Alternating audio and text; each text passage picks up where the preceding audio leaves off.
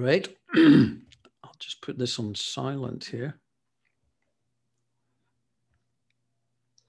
Well, I am delighted to say that joining me on the Godcast today is Paul Coia. Now, Paul is one of those faces that you just recognise. As soon as Paul popped up on the screen, I knew I was talking to Paul Coia. Now, Paul is a TV presenter, continuity announcer, works in radio, has got a really interesting history and story to tell. So, Paul, it's a great pleasure to welcome you to the Godcast. How are you doing? Oh, I'm great, Alex. Thank you very much. And thanks for taking an interest. I just hope that for the next however long, I don't bore you to tears. Shall I just make things up and make me sound exciting? Now that I've left MI5. So where in the world are you, Paul? Where we're catching up with you today from? I live right beside Wimbledon, between Kingston and Wimbledon in southwest London. Yeah. And I'll get the standard Godcast question out of the way. Have you ever been to Burnley, Paul? Have you been up these parts before? Where? Burnley. Burnley, yes. Which country is that in? Where is it? I've never been north of Harrods, never mind Burnley. No, I've been up that way, but I've never had to come to Burnley for work or anything like that. So no, are the streets paved with gold? What's it like? Does it look like it? Oh, you've got a very interesting bookshelf. Yeah, well, it is actually. I've got my Johnny Marr book up there next to Morrissey, hoping that one day there might be a reunion, but I'm not hopeful. Well, you never know. What you cannot see unless I can swing this around a wee bit. All right. The top for those who are watching, Paul's just scanning his camera. He's got some discs. Oh, I beg your pardon. Sorry, yeah, for those who are listening, there's the Smiths album there, right beside the signed picture of Al Pacino at the top, and it's signed by Morrissey and all the band when they were together. Yeah, he came on a TV show I did once called Pebble Mill, and I fought tooth and nail to get him on, and it turned out that his mum was a huge fan of the program, so he came on, and unfortunately my I won't mention names, but my co-presenter who was doing an item beforehand overran, and so we only had 2 or 3 minutes. It was so embarrassing. And I did say to him afterwards, I said, I'm really sorry, what can I do? He said, no problem. The band loved the show and they asked me to give you this. And it was that signed copy of the Smiths album. Wow. So it's so good to see you're a fan too. Yeah, I like the Smiths. I saw Morrissey live, incredible, full of blokes throwing daffodils at him. Gladiolais, it was incredible. Yeah, he does go through some strange periods, whereas a fan, you kind of think, well, is he taking the mickey here a bit? But 99% of the time, yeah, it's a great ride. Yeah. Paul, you're a Glasgow boy. Mm. Yeah, and I noticed you went to a school that was quite I noticed a few famous people came out of that school. I noticed Armando Iannucci was there. Yeah. Who, sorry? Tom Conti was on the list there as well, I think. There've been a lot through the school. The leader of the Halley Orchestra came from through the school. Armando Iannucci, who writes the Thick of It and Veep and did the David Copperfield film last year, he came through the school. Sanjeev Kohli and his brother Hardeep Kohli, they came through the school. There were a lot of overachievers. I'm not one of them, but there were a lot of overachievers who came through the school. So it's a lot to live up to. Yeah. Were they happy memories for you, school? They were. My school was one of those schools where we were taught by Jesuit priests. And when you say that, people think, oh my goodness, you must have been wearing chains around your back and, flogging each other for fun before break. And it was nothing like that. They were brilliant. They were really supportive. Being Jesuits are the kind of academics of the Catholic Church. And so you had to have a certain level of academic prowess. And over and above that, if you didn't have that, you could get away with it if you were really good at sport. And quite a few of the guys who came through the school represented Scotland in the rugby team. Quite a few of them are in the Scotland squad now.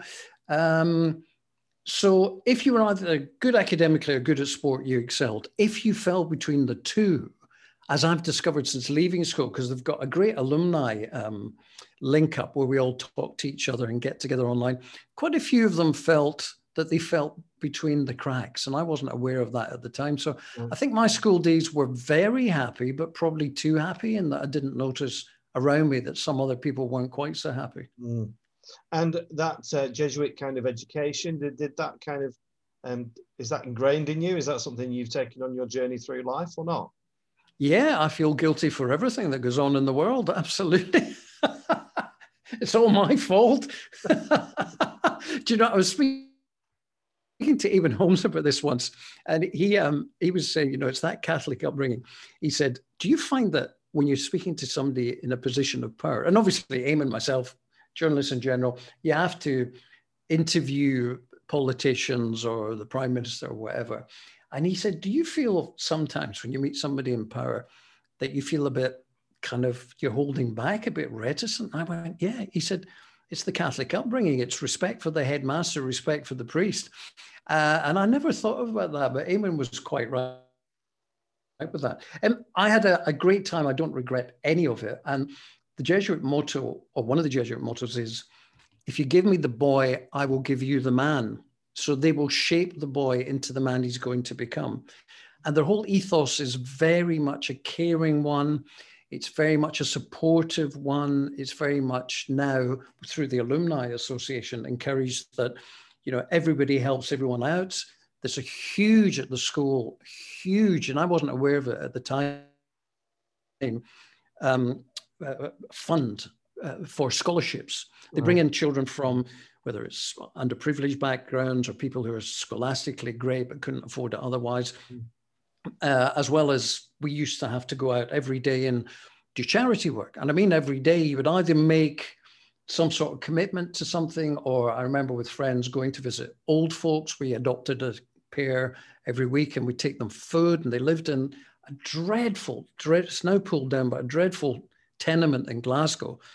And I hated going into it, I must be honest, because not because it was dirty or strewn with rubbish or it's the smell, all those things were there, but just the sadness of seeing this old couple living in one room in squalor and then leaving. And that was them for another week. And that really stuck with me. And, you know, they give you the courage or the equipment to go back again the following week. And what do you need? Do you need food? Do you need this? Do you need errands running? So yes, I think their lessons have stuck with me through life. Yeah. I hope they have. Yeah. It's a small world, Paul, because I was chatting to a mate of yours, Ross King, just a few days ago. Good old Ross. And he's doing fine since the operation now, isn't he? Well, he looked all right. He had a funny walk. But another guy you just mentioned. Yeah, we go way back. Eamon Holmes was the first person that came on. Was the first person that came on the Godcast, and right. You know, and I was a bit nervous about chatting to celebs and famous people about faith, but yeah, he was quite open about his Catholic upbringing, and I think he kind of was suggesting he was a bit on the fence, but you know, once a Catholic, always a Catholic, that kind of thing. Yeah, I think it's very interesting to hear. But Paul, can I just ask you, because you were one of the forerunners of live telly, what's your take on this kind of big flare up in the news with Piers Morgan and Meghan and Harry? Do you think it's gone a bit far, or do you think the right decision was made, Piers walking away from the breakfast television? It depends how many layers you dig down. I think when I saw it, when he flounced out the studio, I thought it was all set up, I must be honest. And I thought it was a publicity stunt. And I wouldn't have been surprised, because Piers has form for that kind of thing. And you either like him or loathe him. I think there's a limit to where that outrage every day, that opinionated outrage every day takes you. I mean, he tweeted last week that the Breakfast Show had the highest ever ratings for Good Morning Britain. Great. So obviously they've got the ratings up, but there's still about half of what the nice, comfortable, kind of quaint BBC breakfast show on the other side's got. So it doesn't go far enough to get enough people in. So what are you left with? You're paying a lot of money to a very good journalist whose shtick is outrage. So if that had been a stunt, I wouldn't have been surprised. But of course it wasn't. Now, if you're leading ITV and you get a call from Meghan Markle saying, look, I don't care what he says about me, but this isn't good for mental health of people who are challenged with mental health issues, you have to sit up and take notice. You have to think, well, we've got form in that contestants on things like Love Island and various reality shows, we've owned up to the fact maybe we didn't support them enough. Some of them have had tragic results. Mm. They've got an alliance with Mind, the mental health charity, so they have to do something about it. And if Piers Morgan doesn't want to apologize, they have to make a decision. Is this going to affect our listeners? Is it going to, in some way, compromise our stance on mental health? And they, I think, took the right decision. If Piers wanted to stay, he only had to apologize the next day. Now, the other layer, when you go down under that, is they're thinking, what is this going to do to the share price? Now, the share price has come down massively since all this happened. So there's all sorts of different levels at work here. And I think by next Monday, we'll all have forgotten all about it. It'll all have gone and the share price will come back up. Yes. I think a little bit of controversy is good, isn't it, for viewing numbers? Did that ever happen to you when you were doing Pebble Mill and such like? You know, did you ever find yourself in the news of being upset someone or anything like that? Oh, yeah. Oh, often in the news, but not deliberately. Often it's just because I said something stupid or something went wrong. We had, a guest on, I was given all the briefing notes and went to meet them in the green room and said, right, so we've got 8 minutes live and we'll try and cover X, Y, and Z. And they'd look at me a bit confused and go, yeah. And then I get them on the studio floor, I remember once. And although the name was right, we'd got the wrong person completely. There was someone else who didn't have a clue what the heck I was talking about. So that would get in the papers.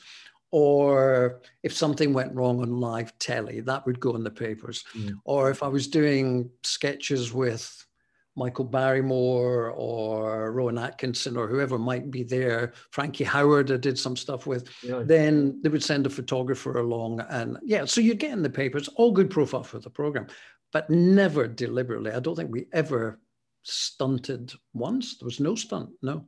Yeah. And just let's go back a little bit. So you leave school and you went into radio, is that right? Is that kind of your first? How did that come about? Was it just a love of music, or was it luck, or was it absolutely intentional? Oh, well, anyone who tells you who's had a career as long as mine has been, if they don't mention luck, then you're not telling you the truth at all. My story, very briefly, was I was fascinated by music. I would disappear with headphones on and listen on the family stereo system while they were all watching telly. I was totally besotted with Aretha Franklin and everything she did. And I would practice talking. I would get the stylus and I'd put it on the record and I'd practice talking rubbish, not that anything's changed, over the intro until she started singing, just to see if I could do what the DJs did on the radio. And I spoke to Gary Davis of Radio 1 about this. He came on my TV chat show once. And I said, do you know, when I was a kid, I said, I obviously knew I wanted to enter it because I used to, while I was doing this, pick up a banana and talk into the banana as if it was a microphone. He said, I did the same. So I think it's something in the DNA. So I left school and went to university. And while I was at uni, I got involved in student TV. And from there, I obviously had to try and supplement, what small money I had. I took a weekend job in the local hotel, and there was a mobile disco came in. And the guy asked me to help out one night, and I just thought, this is what I'm made for. And we started getting various gigs, one of which was for a record company who were launching a new album in Glasgow. I went along, I played the records. Guy came over to me and said, I'm from Radio Clyde, which is the local commercial radio station, which was huge. I mean, it still is huge, but at the time it was the biggest outside London. He said, we like what you're doing. Would you like to send a demo tape? So I put a demo tape together, sent it in, got a letter, come and see me from the program controller straight away. I went in, I thought all my dreams had come true. And he just said, I wanted to remind myself of the face that's behind the worst demo tape I've ever heard. And he said, go and learn how to do it, you complete numpty. Go and see if Hospital Radio will have you, and then come back to me in 6 months. So I went to Hospital Radio, which is where I met Ross King. And their big star at the time, who was just leaving to move into the BBC, was a guy called Ken Bruce, who's on Radio 2, of course. And they showed us the desk. In fact, the guy who showed me how to operate the desk, Charles Nove, now does a breakfast show on Scala Radio. And after 6 months, I sent a tape into Radio Clyde again, and they said, yeah, okay, we'll trust you with the overnight 2 till 6 show once a week. You can't do any damage there. But I did, unfortunately. On my first show, I was so nervous. Instead of dedicating a song to any insomniacs listening, I dedicated to any necrophiliacs listening, totally out of panic. Oh dear. And I thought that was the end of it. One show and I'm out. But thankfully, the program controller was okay. He understood nerves. Yeah, it's interesting now, because I was talking to, I love radio. I absolutely adore listening to the radio.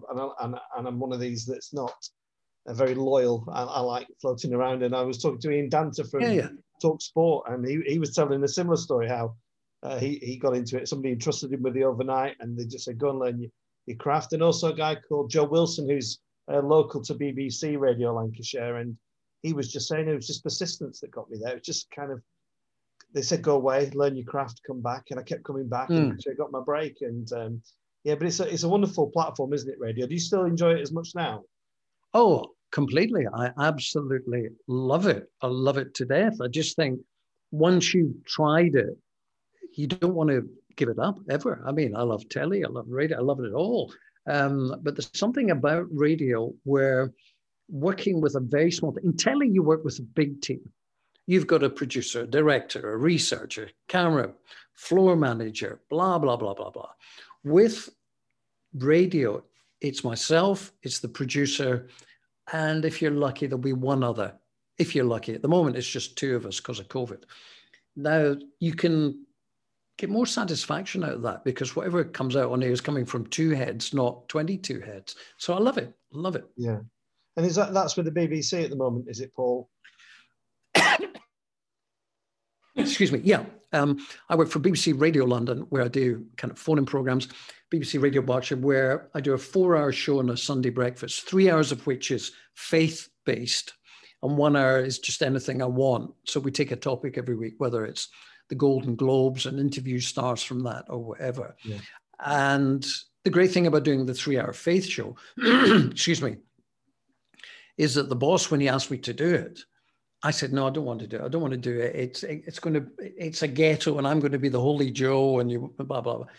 And he said, no, he said, just go at it like you would any other topic. If there were difficult questions to ask of the Archbishop of Canterbury or the Pope, ask them. Don't just sit back. And after a couple of months, he came to me and he said, you're still being too reverential. You're not challenging people and things. And now, having got that sorted, I love it. I really love it. Yeah. I was nervous about when I started this podcast.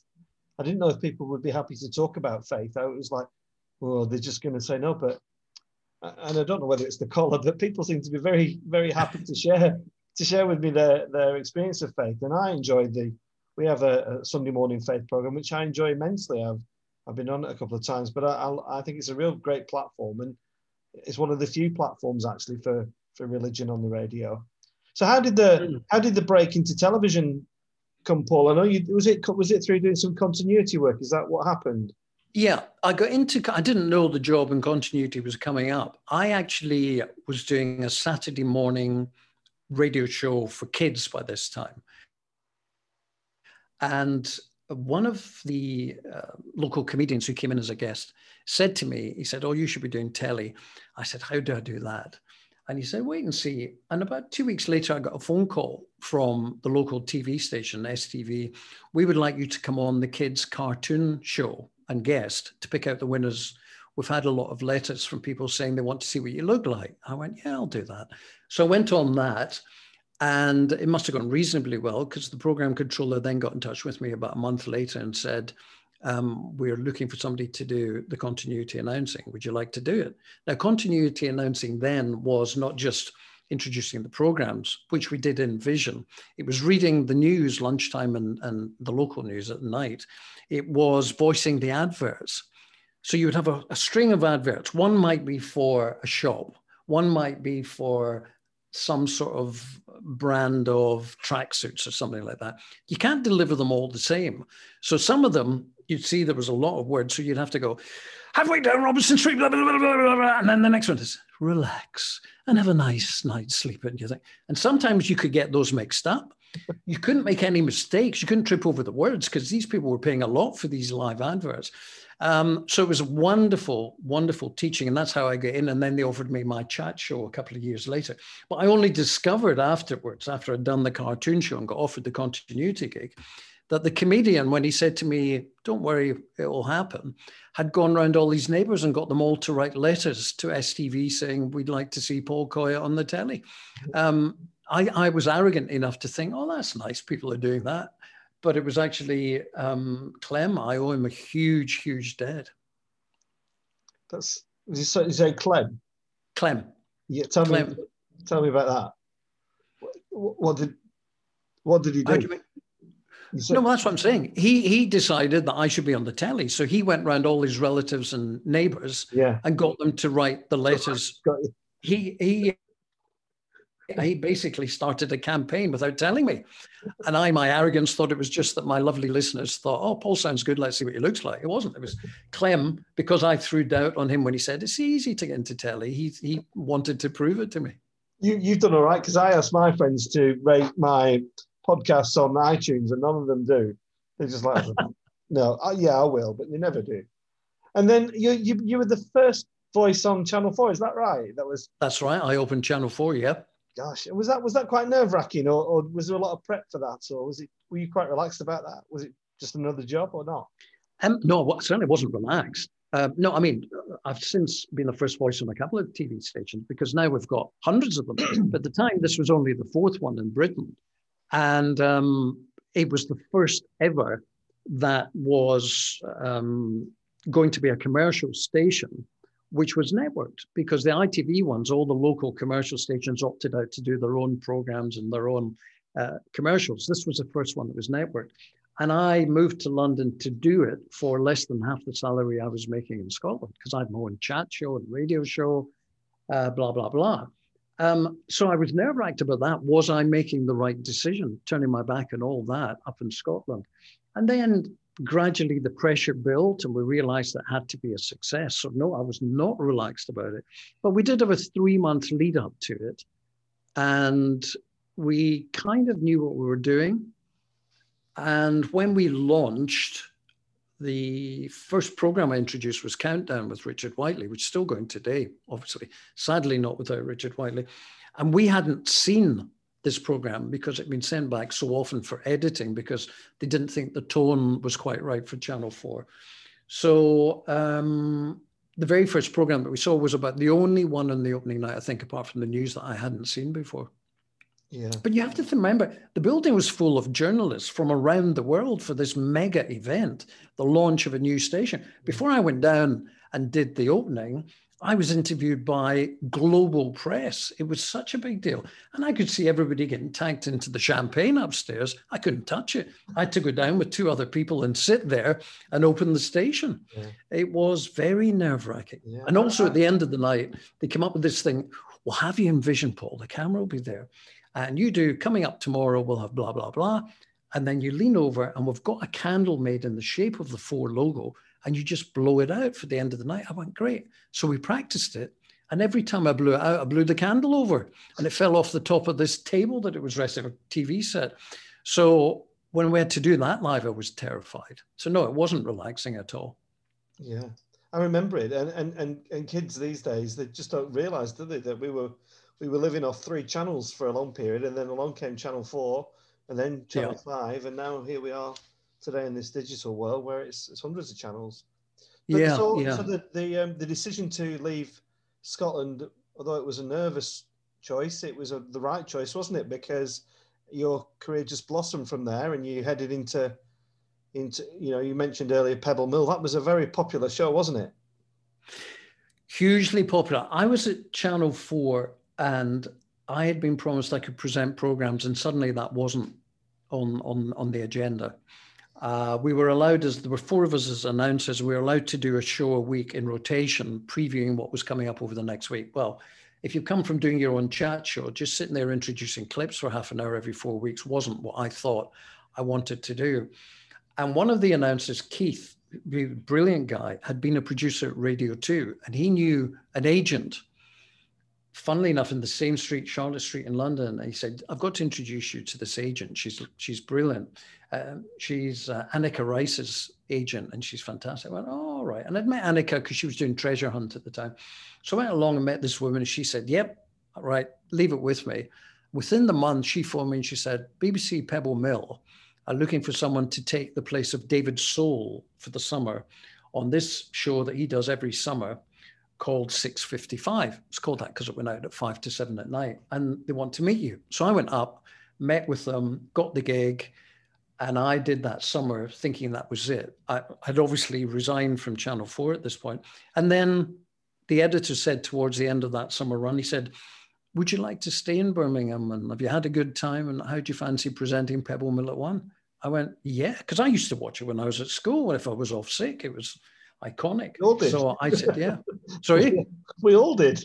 Yeah, exactly. So I thought, oh, I've got to have some of this. So I did, and just the happiest working time of my life. It was phenomenal. It was one of those, it was kind of filmed in the reception area, wasn't it? Yeah, it was. That was quite a, you know, I mean, it was quite, when you think about it, it's quite a forward-thinking show, wasn't it? With live TV. I remember the Owen Paul thing that pops up every so often. Oh, yeah. Which makes me laugh.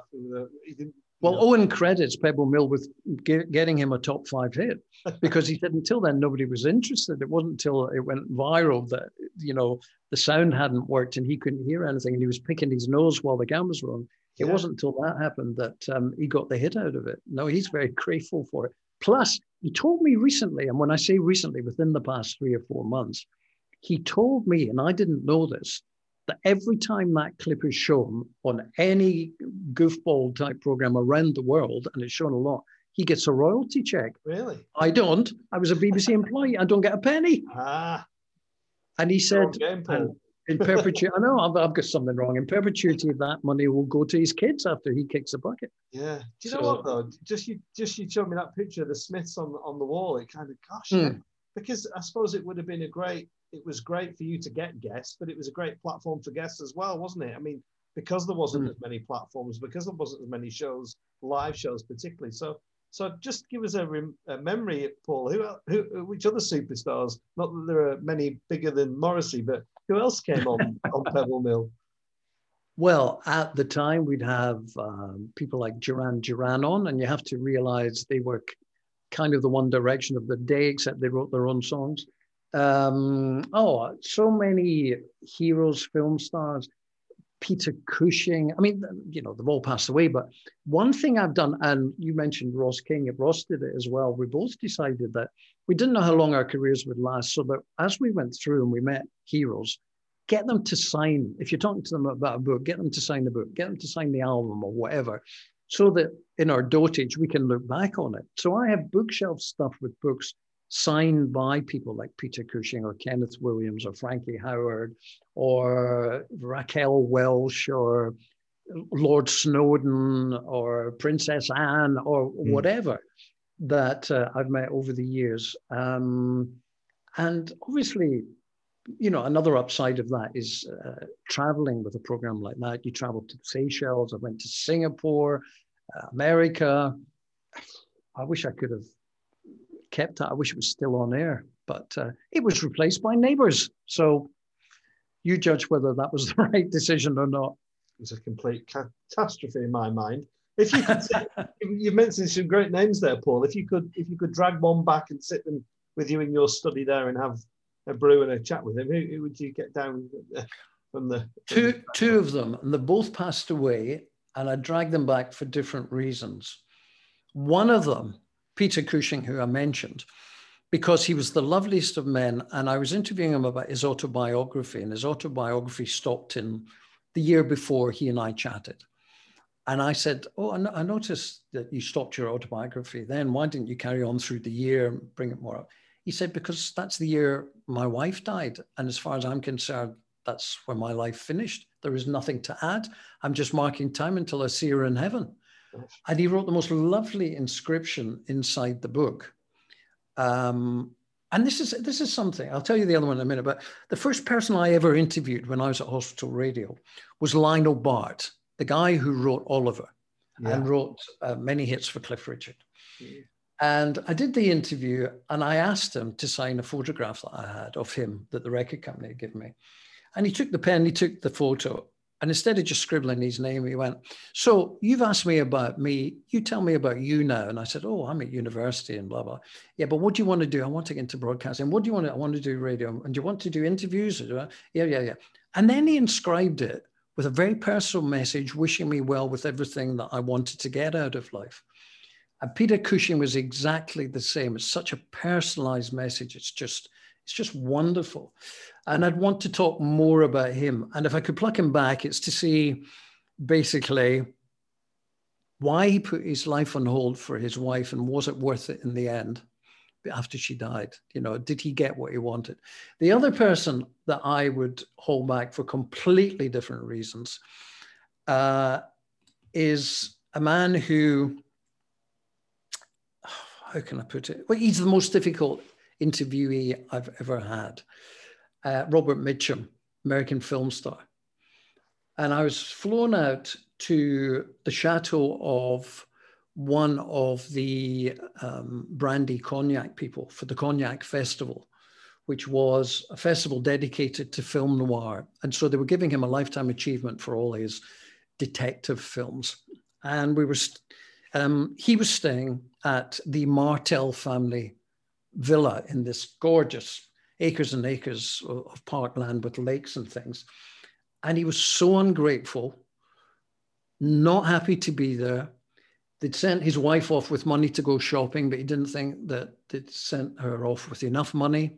He didn't want to do the interview, didn't want to be in France, was doing it because he was getting paid a fee. Every answer he gave was yep or nope. And I'm not sure that I handled it perfectly, in that I should have challenged him more instead of putting up with as much as I did. In the end, we put it out unedited to show what an idiot he was. And we got tremendous feedback saying, oh, you know, what an idiot, what an idiot, what an idiot. And what, didn't Paul handle it well? Well, I didn't handle it well. I just didn't know what to do, because every time I tried to interrupt you, and it was literally yip and nope for the whole interview. And I'd want him back now with the confidence I've got now, just to say, do you know what? If you don't want to do it, don't do it. Don't waste my time. My time is not any less important than yours. Right. And certainly the Martel family who are putting you up here, why the heck can't you be grateful for their hospitality? Why can't you be grateful to the Cognac Film Festival for paying to fly you over from America? Yeah. Well, it's so a great lesson. Different. Yeah, great. And I'll certainly learn that lesson. I've not had anybody as awkward as that, but if I do, I shall think of Paul Coia and think, right, I'm not having this. Well, Michael Parkinson, we were at Lord's watching cricket. Being Scottish, I don't understand cricket, of course. So he was explaining the rules, and there was somebody in the box who said to Michael Parkinson, who's your favorite person you've ever interviewed? And so he was very polite with them. And I said afterwards, how often do you get asked that? He said, oh, all the time, all the time, all the time. And I said, a far more interesting question is, who's the person you've actually hated interviewing the most? Doesn't mean you hate the person, but you've hated the experience. And I mentioned Robert Mitchum. And he said, you were lucky. You were recorded. I had him live for an hour-long program. And after 10 minutes, I've used up all the questions with yep and no answers. So I provoked him. You see, this is the thing. He had the courage to do this and the experience. I didn't.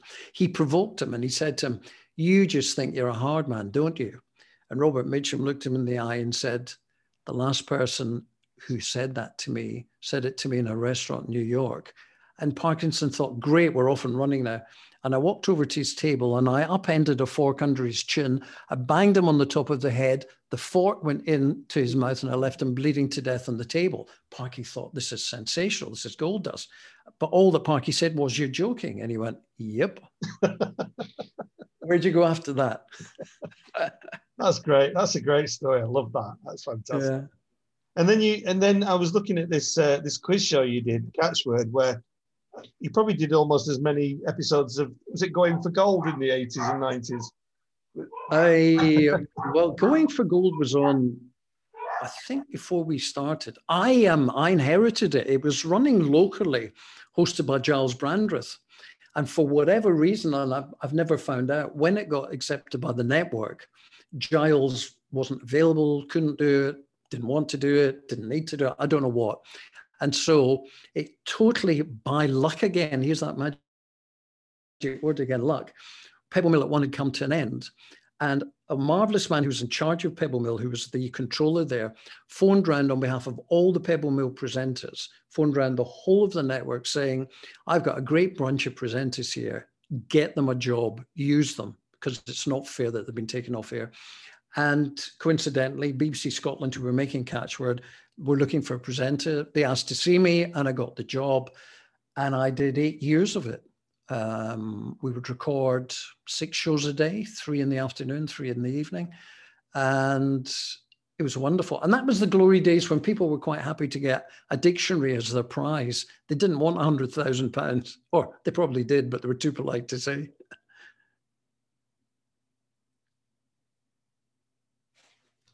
You come full circle, Paul, and you're back on the radio, and life's good in Wimbledon. Do you miss Scotland? Do you head back up there often or not? Well, for obvious reasons, I can't head up to Scotland at the moment. I do have family still up there, although my mum and dad sadly are no longer there, no longer with us. So I do go up whenever I can, and often, in fact, the last time I was in Scotland before COVID struck, I was up giving a keynote speech at a conference, and I love doing that. Got lots of friends up there. There's a sense of just relaxing, the shoulders coming down. Just this is what I'm used to. But I have to be realistic. I've lived in London so long. My kids were born here. We've lived in the house that we're in for a long time. It's home. So I couldn't move back to Scotland, but I love going there. But again, going back to Ross and I have discussed this, that going home is brilliant. It really is. But it's a much smaller environment. He can get lost in Hollywood. People don't know his business. I can get lost in London. Nobody knows my business. It's very difficult if you're in the media to get lost in Glasgow or Scotland even. Everyone tends to know your business. I don't mean that in a horrible way. It's just a fact. They all know your business. And there's a smaller pool of people in the media for the press to report on. So you're in the papers much more. And I would find that very strange or difficult, or I don't know, just weird to get used to that again. But I love Scotland. I love it, love it, love it, love it, love it. Me too. And I'll defend it forever. Yeah, we go up every year. Well, in normal circumstances, we go up to the West Coast. I don't care where it is, anywhere on the West Coast. Oh, it's beautiful. All up there, Fort William and across to the islands. Marvelous. Yeah. Well, take me to my retirement. That's where I'd like to be, maybe one day, on one of those Isla or something like that, with a nice single malt. Which just I was going to say, it just happens to have a distillery. Yeah, funny you went for that, Alex. Yeah. Paul, it's been really lovely going down memory lane with you, and I'm really grateful for your time. And I'm deeply impressed with your Morrissey, with your Smith's picture on the wall signed. If you ever want to send it down to Burnley as a gift, it would be very gratefully received in the vicarage. I don't know how it would go down with the parishioners next to Jesus, but... Well, do you know, the message often is quite the same. One thing before I go, on the Faith Show on the Sunday, the past year, we've done a local faith strand for 15 minutes with this same Baptist minister every week. And it's given me a whole new appreciation of what people like you, Alex, do. How you come up with a different topic for a sermon every week, how you don't repeat yourself, how you make it interesting and keep people involved and make them walk away from it thinking, oh, I feel better for that. Or it's, here's what I learned this week. I don't know. I genuinely don't know how you do it, but I'm full of admiration. Well done. Thanks, Paul. That just makes me think if anybody put me on a radio show, I think I'd be the perfect kind of, sleeping tablet. They'd be nodding off in no time. Paul, thanks ever so much for your time, brother. We send our love from Lancashire, and if you ever do get north of, where was it you said? Harrods. You're very welcome for a cup of tea in Burnley. But for now, I'll say thanks for joining us on the Godcast and goodbye. Pleasure's all mine. Thanks, Alex.